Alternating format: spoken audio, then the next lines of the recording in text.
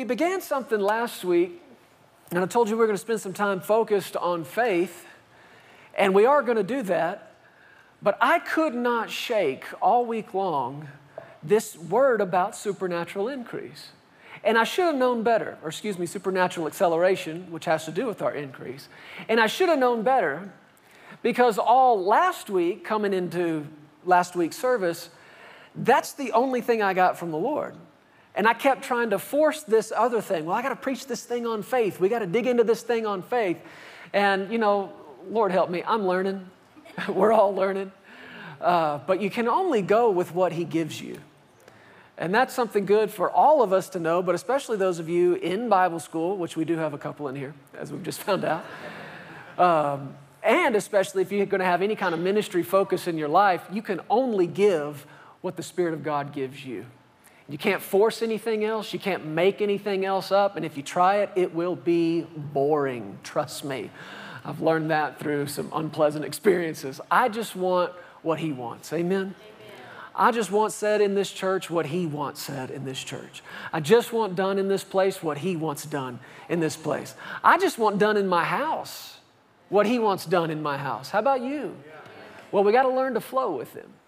So I can sense by the Spirit of God, He's asking us to just, for I don't know how long, maybe just this week, maybe another week or two, maybe 6 months, I don't know.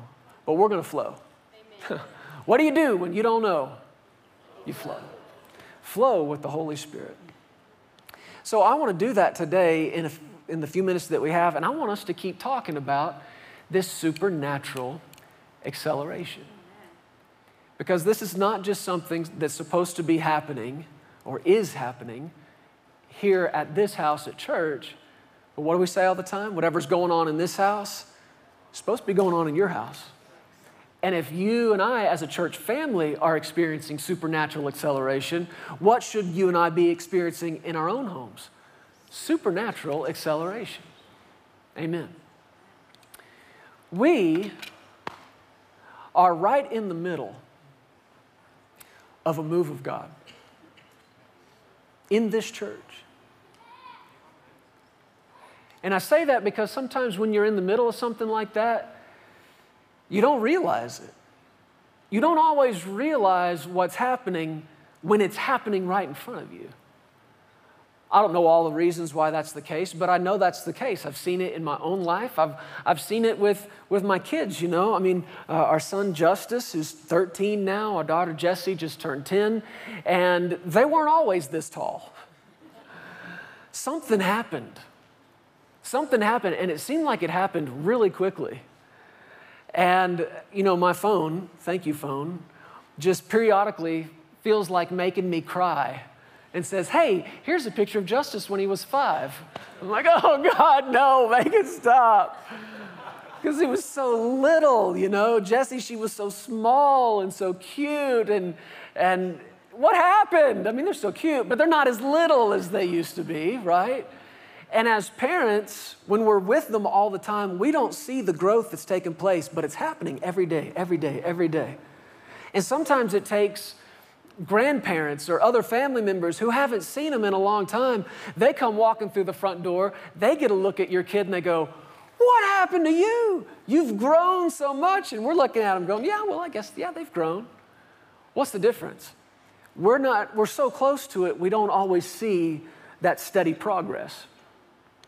But I'm telling you today, you and I are right now in the middle of a move of God in this church.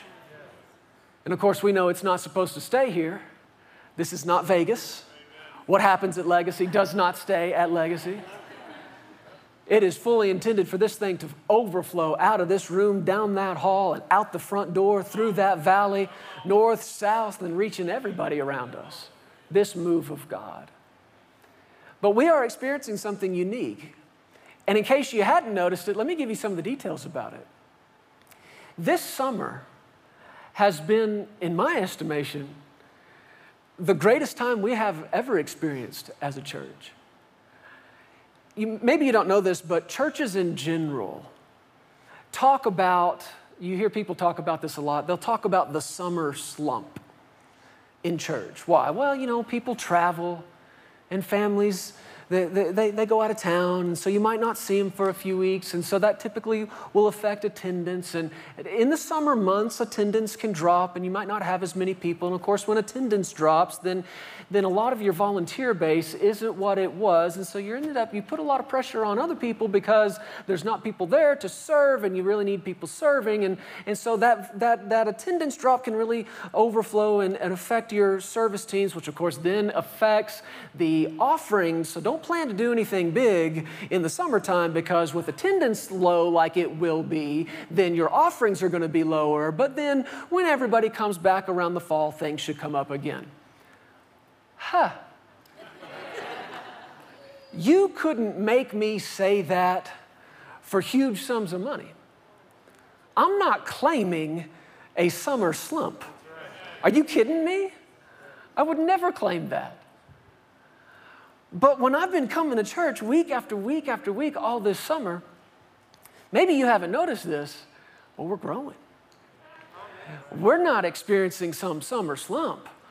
We're in the middle of some summer something else, some triumph or something else. And when others can shrink back, maybe, I don't know, what's the Lord doing here? Increase, increase, increase. As a matter of fact, our numbers aren't lower, they're higher than they've been. And when I pulled in the parking lot this morning at 9:30, and the lot was already full of volunteers, I thought, well, where's everybody else going to park? This is just people serving. Folks, that's not normal. This is a move of God. And you add to it, on top of all that, what we just celebrated. This is not a slump financially. You and I just experienced a major breakthrough. In the summer? Yeah, in the summer. And there's a word that's been coming to my heart and mind about all this, and it's what I want to talk to you about today. It's the word momentum. Momentum. Momentum, of course, we know it in the natural world, the physical world. Any object can develop momentum. Now, that connects pretty perfectly, doesn't it, to supernatural acceleration, right? Because the more something accelerates, the greater momentum it has. And with enough momentum, whatever it is that's gaining that speed becomes very, very, check this out, difficult to stop.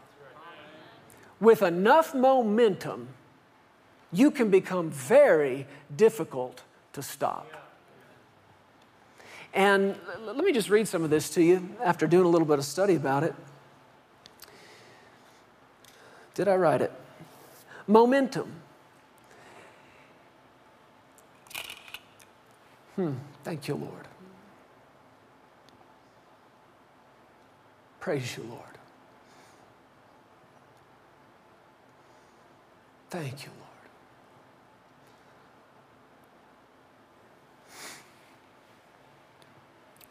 Well, thank you, Lord.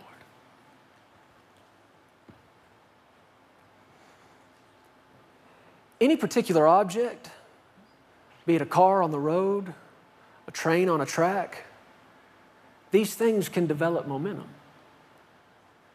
And you know, you could take a car, big, heavy piece of equipment, but if that thing was maybe moving a mile or two an hour, you could probably stop it.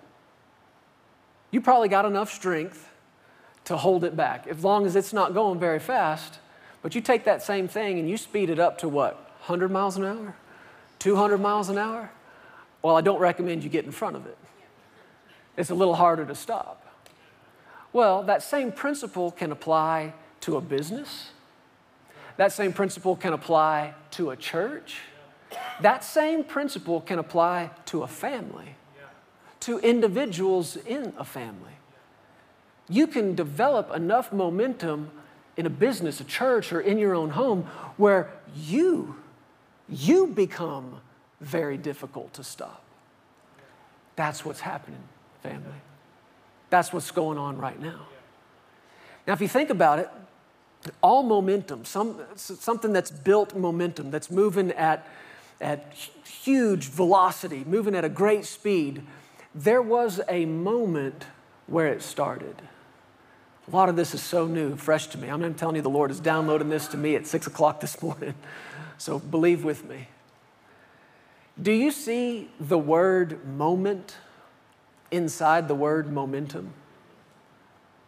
Momentum begins with a moment. There's always a moment, and I don't care if you're talking about starting the car and putting the gas down, or if you're talking about a business that was struggling and trying to make it, and then something happened and it put them on a trajectory and they began to report growth, or if you're talking about a church, or you're talking about your house or your life, there is a moment that you can look back on and point at and say, that's when the momentum started. That's when the momentum began. And we were talking about some of these things together as a staff. Every Thursday we get together in here as a staff and we pray. We pray over you. We spend an hour in the Word together. And what we were doing this past Thursday is just really rejoicing. We've just been thanking God for every good thing that's gone on this summer. We were shouting over this progress we've made in the Jubilee Project. And I made a statement Thursday morning about really not knowing where it started. I don't know where it started, but God's doing it. Glory to God. And we're shouting, we're praising God. But that kind of stuck with me throughout the day. And I kept asking this question, Lord, where did this start? How did this begin? Where did this move of God in this church family start? And I had that thought in my mind, but I kind of, just shelved it and went about my day. That afternoon, I was walking out of the gym, and it was leg day. So I was barely walking out of the gym.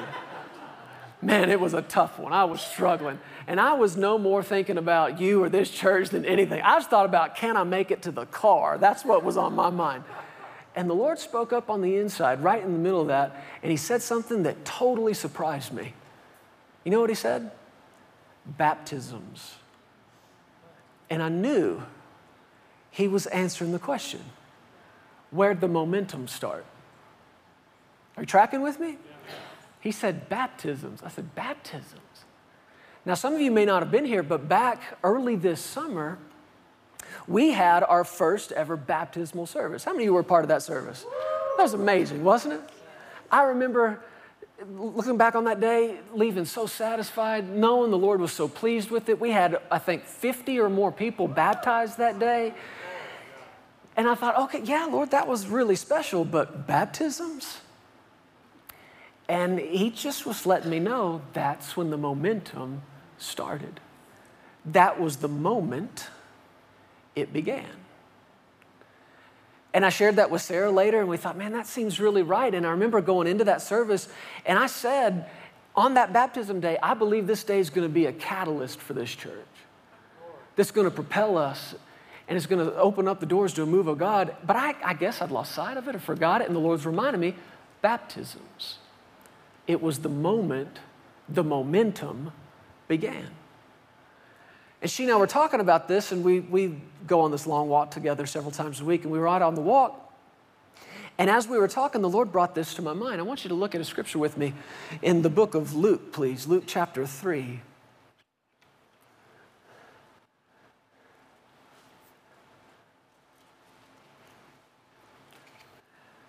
I started thinking about when Jesus was baptized and what a monumental moment that was, and it's where all the momentum began in His ministry. Luke chapter 3, the Bible says in verse 21, when all the people were baptized, it came to pass that Jesus also was baptized, and while He prayed, the heaven was opened. And the Holy Spirit descended in bodily form like a dove upon Him, and a voice came from heaven which said, "You are my beloved Son, in you I am well pleased." Now, what's interesting about this, we hear the voice of the Father saying to Jesus, "You're my beloved Son, in you I'm well pleased." And our first thought is, well, of course He's pleased with Jesus. I mean, look at His life, right? Look at all the wonderful things done by Him. Look at the messages preached. Look at the word that He delivered. Look at the miracles that were worked by His hands, and the dead raised, and the blind eyes opened, and the lame that could walk. Look at everything that came out of Jesus' life. And we would think, well, of course God's pleased with that. There's only one problem with that line of thinking, is none of that had happened. None of that had taken place when God said to him, "You are my beloved son, in you I am well pleased." It was the revelation of who he was. It was the revelation of the pleasure that his Father had in him, watch this, that launched him into ministry. Before that, there had been no ministry. Oh, come on, can you hear this? Can you see this? There had been no ministry. Jesus was 30 years old. And the only glimpses we had into his life up until then was his birth. Of course, you remember that, kind of a big deal about that. But then he's 12 years old. And all we know about him as a 12-year-old is that he said, "I must be about my Father's business." And the scripture says he grew in wisdom, in stature, and in favor with God and man. And that's all we know about those 18 years. That's it. 18 years, what was Jesus doing? Growing in wisdom, growing in stature, growing in favor, growing in grace, growing in favor with God and with men for 18 years until he was 30 years old and he stepped into the waters of baptism. And when he was baptized, the Spirit of God came upon him. He was baptized in the Holy Spirit, and with that came the Father's seal of approval. Came the Father's love and declaration of pleasure that he took in his Son, and it was that launched him into his ministry. Now, all you got to do is spend a few minutes in your Bible, and you see the momentum begin to build. Momentum is building, momentum is building. But right there in the early days, right out of the waters of baptism, you want to know what happened? He didn't go preaching right away. He didn't go healing right away. He went into the wilderness. And the Bible tells us that Satan tempted him there for 40 days and nights. Why? Why not before that? Why not tempt him when he's 18 years old, when he's 25 years old? Because now there's been a moment. There has been a moment that marks momentum. And Satan recognizes that. And he comes. This is always when the enemy comes. He comes in the beginning. Why? Because with enough momentum, come on. Why does he come in the beginning of a thing, huh?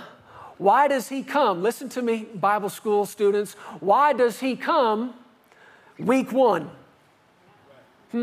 Why does he come right at the beginning of the school year? Because you don't have any momentum yet. But he knows if you'll stay with it, you're going to build some momentum. And when you got some momentum, you become very difficult to stop. So he's going to put some pressure on in the beginning, because if I can talk you out of this thing now, I don't got to worry about you when you got 100 miles an hour of force moving behind you and you're operating in some supernatural acceleration. I can't get in front of that, so let me try in these early days to derail you. This is what's going on in Jesus. And Jesus is out there, he's fasting, he's not putting in any food, and the enemy comes and he comes to tempt him. Now, what did I tell you last week is the greatest temptation that you or I or anybody will ever face? It's the temptation to stop trusting God. And that's what Jesus had to resist. He said, if you're hungry, feed yourself. What's he trying to tell him? Stop trusting God to provide for you. You provide for you. Every temptation, one after the other, was the temptation to stop trusting God. And Jesus, he's physically, naturally hungry. So he's going to have to rely on something else, some other source of strength, some other source of power, because in his own flesh, in his own body, he's weak. Just like you and I get weak. When we have not fed this thing, we got low energy, we're weak, and we don't feel like resisting. So he's going to have to tap into some other source to fight off this temptation. And what source is that? Go back to the baptism. What happened in baptism? The Spirit of God came on him. Now he's fighting with new weapons. Now he's got strength that far outweighs any strength you get from feeding this natural body. And he's drawing on it. And it was out of that, listen to this. This is what the Bible says in Luke chapter 4. He came out of the waters of baptism the momentum began. He resisted in the wilderness. And out of that, Luke chapter 4, verse 14, it says, Jesus returned in the power of the Spirit. He returned in what? The power of the Spirit to Galilee. Check this out. And news of him went out throughout all the surrounding region. This is supernatural. They're living in a day before word spread quickly. They're living in the days before you could send something via technology. Supernaturally, the word is beginning to spread about him. Momentum is building, momentum is building, momentum is building.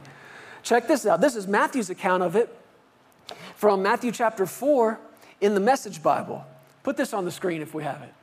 Matthew chapter 4, verse 24. We'll start there, that's fine. From there he went all over Galilee. He used synagogues for meeting places and taught the people the truth of God. What does it say? Keep going. God's kingdom was his theme. That beginning right now, they were under God's covenant, a good government. He also healed people of their diseases and of the bad effects of their bad lives. It says, word got around. This is what I want you to see. Word got around the entire Roman province of Syria. People brought anybody with a sickness, whether mental, emotional, or physical. Jesus healed them, one and all. Ready for this? More and more people came. Not a summer slump, not a drop in attendance. What did he say? More and more people came. The momentum gathering. The momentum was gathering. Besides those from Galilee, crowds came from the 10 towns across the lake, others up from Jerusalem and Judea, still others across from the Jordan. Somebody say momentum.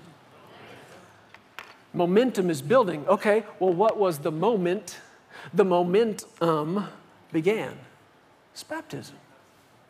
Baptism. I'm telling you, you and I had that same moment. And we can expect the same momentum to begin to build. Now, John baptized. And he baptized people in water, but his baptism was a baptism of repentance.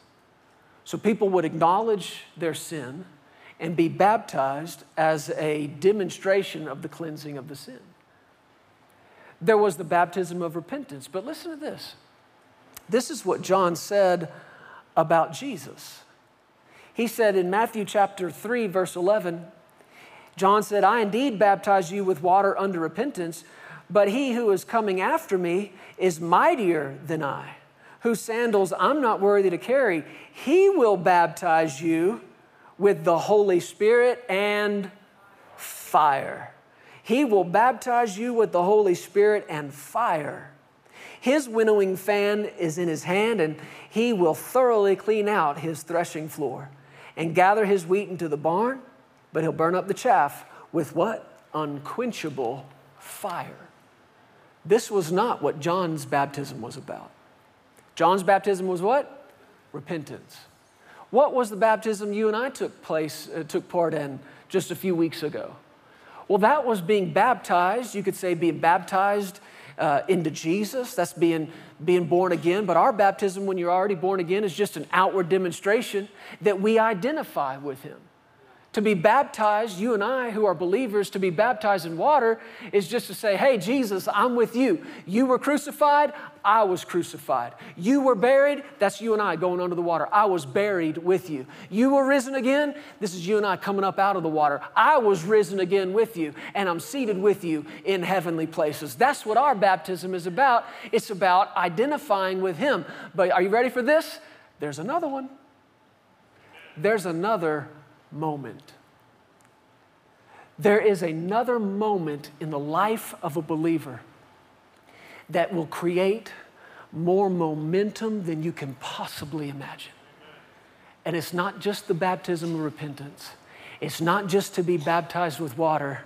It's to be baptized with the Holy Spirit and with fire. Baptized with the Holy Spirit and with fire.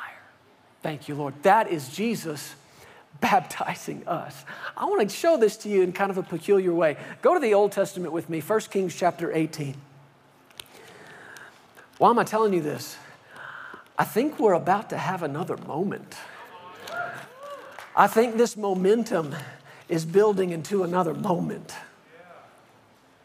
1 Kings chapter 18.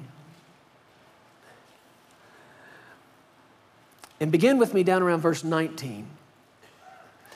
Previous to this, the prophet Elijah had spoken to Ahab, a wicked king, and told him and the nation, there will be no rain in this country until I say so, at my word.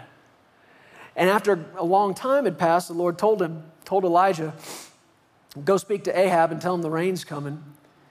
But in 1 Kings chapter 18, verse 19, the Bible says, now therefore, send and gather, this is Elijah speaking, send and gather all Israel to me on Mount Carmel. So he's speaking to Ahab. He says, gather all the nation on Mount Carmel. The 450 prophets of Baal and the 400 prophets of Asherah who eat at Jezebel's table. So Ahab sent for all the children of Israel and gathered the prophets together on Mount Carmel. And Elijah came to all the people and said, how long will you falter between two opinions? If the Lord is God, follow him. But if Baal is God, follow him. But the people answered not a word. And Elijah said to the people, I alone am left a prophet of the Lord, and Baal's prophets are 450 men. So this sort of seems like unfair odds. 1 versus 450. If you total up all the prophets, it's like 850. One man of God versus 850 false prophets. Elijah said, I alone am left a prophet of the Lord, but Baal's prophets are 450 men. Therefore, let them give us 2 bulls, and let them choose 1 bull for themselves. Cut it in pieces and lay it on the wood, but put no, are you listening? Put no what? Fire. He said, put no fire under it. Now, normally when they would make a sacrifice, they would take the animal, slay it, put them on the altar, and burn it. But he said, don't put any fire under it. Put no fire under it, and I will prepare the other bull and lay it on the wood, but put no fire under it. Then you will call on the name of your gods, and I'll call on the name of the Lord, and the God who answers by fire, he is God. He's playing with them. He's playing with them. The God who answers by fire, he is God. So all the people answered and said, it is well spoken. Now Elijah said to the prophets of Baal, choose 1 bull for yourselves and prepare it first, for you are many, and call on the name of your God, but put no fire under it. We want your God to light it on fire, is what he's saying. Verse 26, so they took the bull which was given them and they prepared it. Sorry, I know what's coming. And called on the name of Baal from morning even till noon. So what are we talking about? 4, 6 hours that they're standing out there calling on the name of their God? They called on the name of their God from morning until noon, saying, oh, Baal, hear us. But there was no voice, and no one answered. So this is what they did. Then they leaped about the altar, which they had made. This is such a tendency people have. They just cry and wail, and when nothing's happened, they're going to crank it up a little bit. And these guys start leaping about the altar. I can't even begin to imagine what this was like. First of all, they stood out there for 6 hours. Oh, Baal, hear us! Oh, Baal, hear us! Oh, Baal, hear us! Can you imagine standing there and listening to that for 6 hours? Oh, Baal, hear us! Oh, Baal, hear us! Guys, this screaming's not working. What if we leaped? No, just hear me out. What if we leaped? What if we all started leaping around this altar, and we'll go, I think we should go counterclockwise. And they began to leap around the altar. Oh, Baal, hear us! Oh, Baal, hear us! Nothing. So the crying's not working, the leaping's not working. They leaped about the altar which they had made. So it was at noon, Elijah mocked them and said, "Cry aloud. He's a god. Either he's meditating, or maybe he's busy, or he's on a journey. Perhaps he's sleeping and must be awakened." So they cried aloud, listen to this, and cut themselves. They cut themselves, as was their custom, with knives and lances until the blood gushed out of them. The crying's not working. The leaping's not working. And now they start this ritual practice of cutting themselves. If anybody in here or watching or listening online has ever struggled with that, don't put up with that another day in your life. You have no idea how demonically driven that is. That's not of God. And it doesn't get God's attention. They did this. They're now hoarse, can't speak. They've been screaming for hours. They're laid out, exhausted from leaping for hours and bleeding all over the place. And it says in verse 29, when midday was past, they prophesied until the time of the offering of the evening sacrifice. This has gone on for hours and hours, but there was no voice. No one answered. No one paid attention. Then Elijah said to all the people, "Come near to me." So all the people came near to him, and he repaired the altar of the Lord that was broken down. And Elijah took 12 stones according to the number of the tribes of the sons of Jacob, to whom the word of the Lord had come, saying, "Israel shall be your name." Then with the stones he built an altar in the name of the Lord.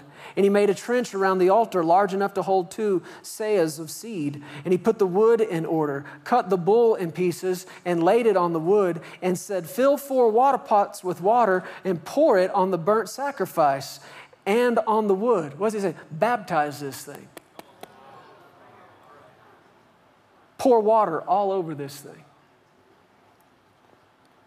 Then he said, "Do it a second time." And they did it a second time. Pour water all over it. Filled up the trench with water. "Do it a third time." And they did it a third time. So the water, I might add the waters of baptism, ran all around the altar. And he also filled the trench with water. Now, if you're trying to light something on fire, soaking it with water doesn't seem like a good idea. Natural law says you can't do that. Supernatural law says, watch me. And it came to pass, verse 36, at the time of the offering of the evening sacrifice, Elijah the prophet came near and said, now listen to this, contrast this with all the shenanigans these false prophets just went through. "Lord God of Abraham, Isaac, and Israel, let it be known this day that you are God in Israel, and I'm your servant, that I have done all these things at your word. Hear me, O Lord, hear me, that this people may know that you are the Lord God, and that you have turned their hearts back to you again." Now, how long did that take? Hours? Morning till noon? No. All that other stuff is flesh, and it doesn't produce anything. We may look at this a little deeper later on, but Paul wrote in the book of Galatians, and he said, "You foolish Galatians," he said, "just answer me this. When you were filled with the Spirit, was it by the hearing of faith or the works of the law? When you were baptized in the Spirit, was it by faith or by flesh?" And he said, "Now, having begun in the Spirit," listen to this, "having begun in the Spirit, are you going to be perfected in the flesh? Having started in the Spirit, are you going to now try to finish this thing off in the flesh?" What's he saying? He's saying what Jesus said, the flesh profits nothing. All this stuff these guys went through is all flesh. all the shouting, all the screaming, all the flailing for hours and hours and hours and hours is all flesh. And I wish that I could stand here and tell you today that Christian people didn't participate in the same thing. But it's not true. There's a lot of people trying to get God's attention in the flesh. Hey, listen, this thing started in the Spirit. This thing started in the Spirit. You cannot build momentum in the flesh. It starts in the Spirit, and it's going to have to stay in the Spirit. This is what it looks like to stay in the Spirit. You ready? People have all kinds of ideas of what it looks like to be in the Spirit. Oh man, that guy was really in the Spirit. Why? Well, you know, he was like shaking hard and his eyes were in the back of his head. And I'm like, okay, well, you know, the Spirit of God can do these kinds of things. But do you suppose Elijah was in the Spirit when he prayed this very simple prayer that took about a verse and a half? And he said, Lord, hear me. I want these people to know that you're God. And that was his prayer. And look at what happened. Verse 38. Then the fire of the Lord fell and consumed the burnt sacrifice and the wood and the stones and the dust. You ready? And it licked up the water that was in the trench. Whew. This is two baptisms all at once. That baptism by water and baptism by fire. There's a baptism by fire. We had the baptism of water. It was a moment in the life of this church that set us in motion and has produced a momentum. But how many of you would be interested in that momentum being sustained in this church? We've been saying it for months. We call this place full and overflowing, full and overflowing. It's happening. It's happening. Well, how are we going to sustain that? It ain't going to be in the flesh. It ain't going to be by saying, okay, God, great. Thanks for the good start. We'll take it from here. That would be stupid. And you would be stupid to do the same thing in your house. Oh, thank you, Lord, for helping us start in the Spirit. I'll take over now. My plan, my way, my decision, my choice. No, start in the Spirit and stay in the Spirit. Now, if that was all that would happen, that would have happened. That would have been enough. But listen, it goes on. Look at verse 41. Musicians, you guys come on up. Elijah said to Ahab, go up and eat and drink, for there is a sound, the sound of abundance of rain. It ain't raining. It hadn't rained in years. But what's he saying? There is the sound of abundance of rain. Ahab went up to eat and drink, and Elijah went up to the top of Carmel. Then he bowed down on the ground and put his face between his knees. Sometimes you got to put your face between your knees. Sometimes you got to get on your face before the Lord. Pray and seek him. He said to a servant, go up now, look toward the sea. So he went and looked, and he said, there's nothing. And 7 times he said, go again.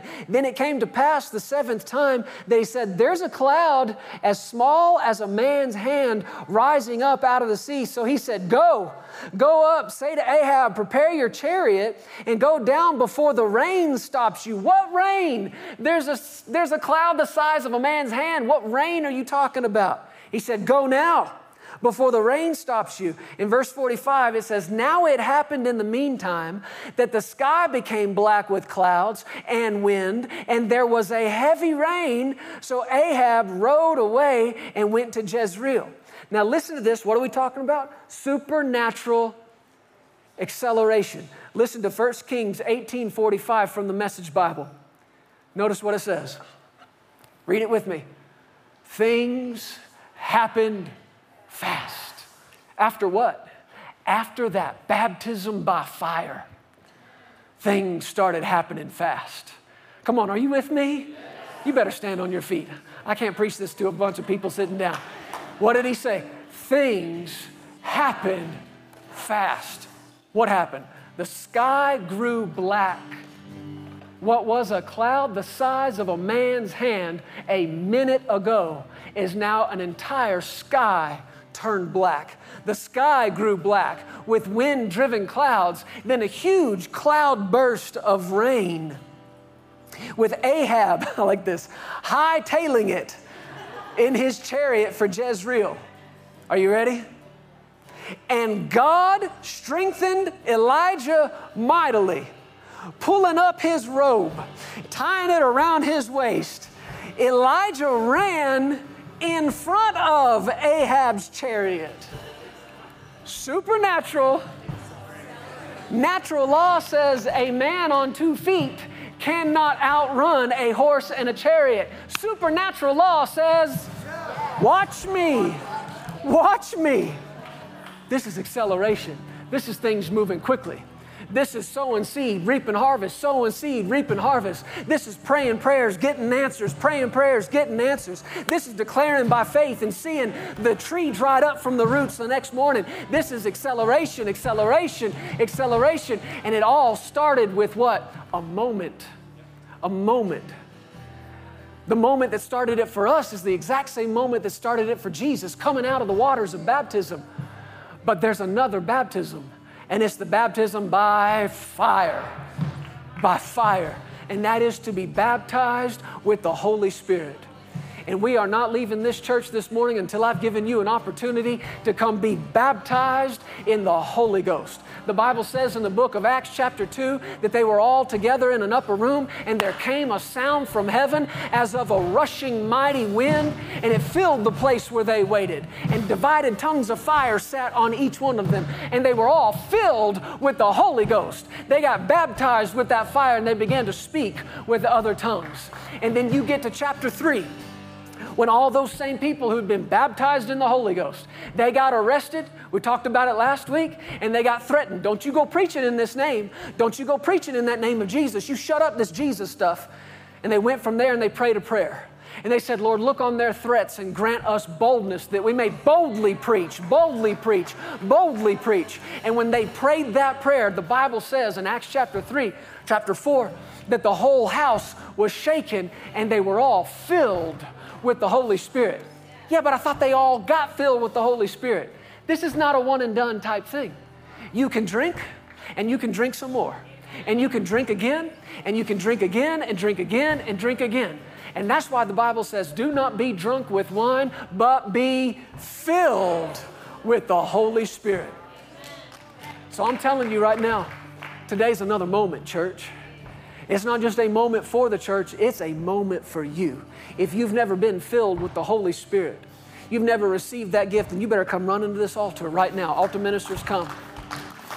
And even, listen to me, even if you have been, you might say, well, yeah, I prayed that prayer, I received that in 1974, and I think I might have spoken tongues once then.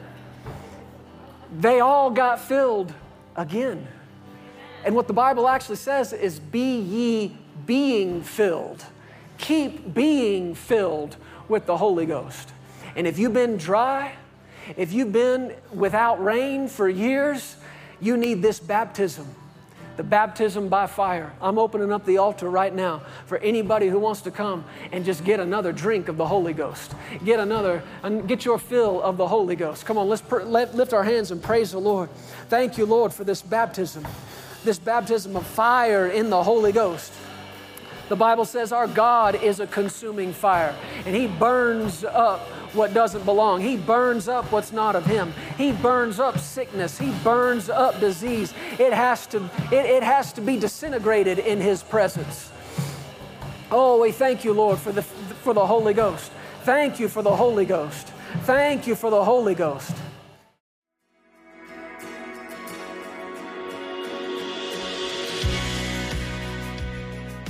Thank you so much for tuning in today. We hope you enjoyed this message. If you need someone to pray with you, there are several ways for you to contact us. Feel free to give us a call at 817-577-0180. You can also contact us through the Legacy Studios app or either of our websites. Giving options are available online at pearsonsministries.com and legacychurch.family.